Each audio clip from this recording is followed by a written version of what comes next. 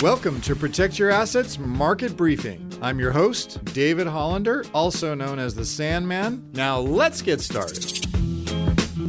The Powell press conference and the rally was driven by the statement by Powell that at some point in the future, the Fed would reduce the amount of rate increases. Now, as you know, they raised interest rates 75 basis points to around 2.25 to 250 as you look at the numbers. That was expected. But beyond the immediate reaction, which was the market moving higher, the Fed decision had two important and concrete takeaways for the markets. First, August 10th, put that on your calendar. We're going to get what's called the CPI, Consumer Price Index report. And that I'm going to say is very, very important. And the second thing we took away from the statement was the jobs report is now center stage. So starting with the CPI, markets have priced in a peak in the year-over-year headline CPI this August. And if that peak doesn't come to reality, then this market, I think, is vulnerable to a pullback that could be, say, 10%. Now, regarding the jobs report, the Fed made it clear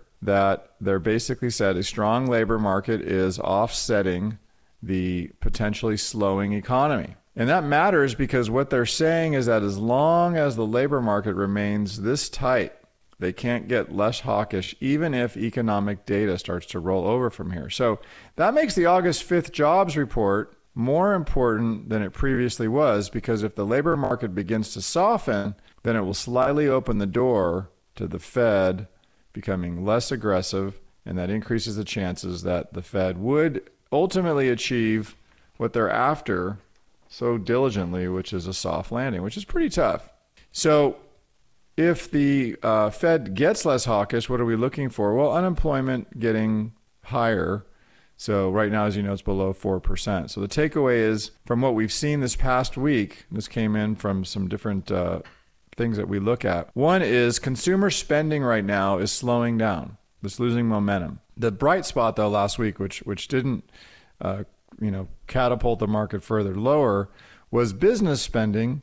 And investments in business remain pretty strong. And that's important because it's going to help minimize the pain from any material economic slowdown that we see. And as longer-term listeners know, we generally ignore the headline reading of the durable goods as it's often skewed more towards airplane orders. And so I look at what's called new orders for non-defense capital goods, ex-aircraft, or NDCG-XA, which gives us the best, I'll call it, pure look at business spending and investment. And that number not only saw gains in June, but also beat expectations, rising 0.5% versus the estimates of 0.2%. So that index has been consistently solid all year long. And again, that's important because economic growth comes from three sources. First, government spending, consumer spending, and business spending. And for a material, not just a slowdown, but for a material economic contraction or recession to occur, all three of those have to be declining. And so if business can hold on, which right now it's the only one that is, that increases the chances that the slowdown that we're in right now is going to be modest,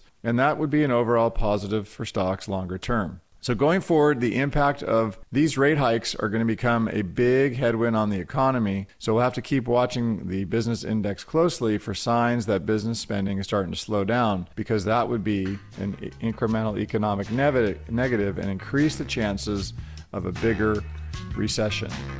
You can hear the Protect Your Assets Market Briefing on your favorite podcast app or as an Alexa flash briefing. Just search for Protect Your Assets Market Briefing. Links to subscribe free wherever you listen are at libertygroupllc.com/PYA briefing. The following program is paid for by Liberty Group, and the views and opinions of the host do not represent those of the station or its ownership. Investment advisory services are offered through Liberty Wealth Management, an SEC-registered investment advisor. Legal information provided on the air is not intended to be a substitute for callers hiring their own lawyers to advise them about personal legal matters. The information provided is general financial comment and cannot be relied upon for your specific financial situation. Investing involves risks, including the risk of loss of your investment. Please consult with a financial professional before investing. California Life Agent number 0B48569. You're listening to the Protect Your Assets Radio Network.